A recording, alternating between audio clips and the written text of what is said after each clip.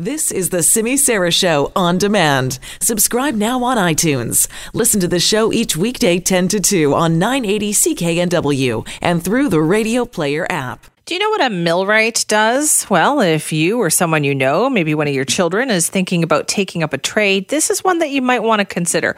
So not only is the pay pretty good, but the job is diverse. It makes a millwright a real jack of all trades. And many of BC's largest projects will definitely involve millwrights.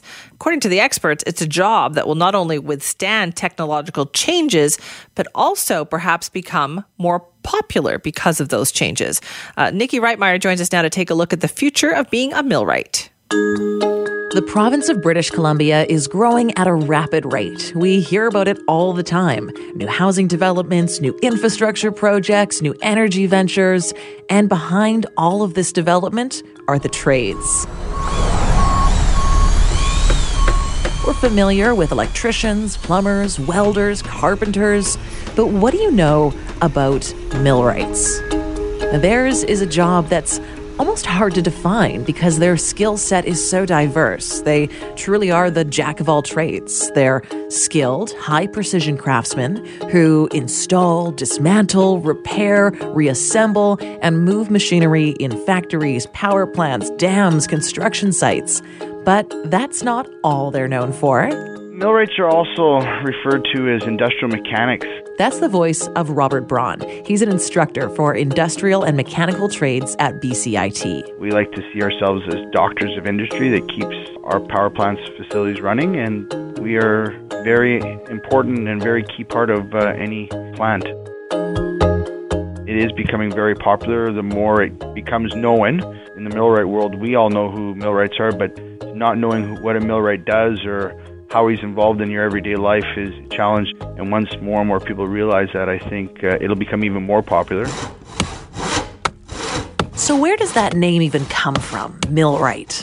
Well, historically speaking, a millwright was a person who kept a mill in good working order. They were the designer and supervisor of its construction, and they would also do all the repairs at the mill. Now, obviously, that trade does so much more. And it's a trade that Robert says will continue to grow. It's growing tremendously.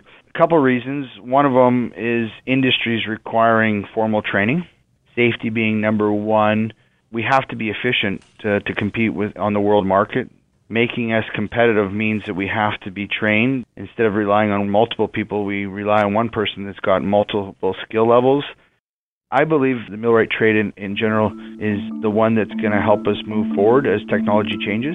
Because as automation takes place and robotics and all this technology, there still needs to be a human element that repairs it, troubleshoots it, and maintains it. So I think millwrighting as a field or an industrial mechanic is only going to grow in the future the more automation that takes place and the more technology sort of gets involved in even the tools we use. So that's the future of millwrighting. For the Future of Work series on 980 CKNW, I'm Nikki Reitmeyer.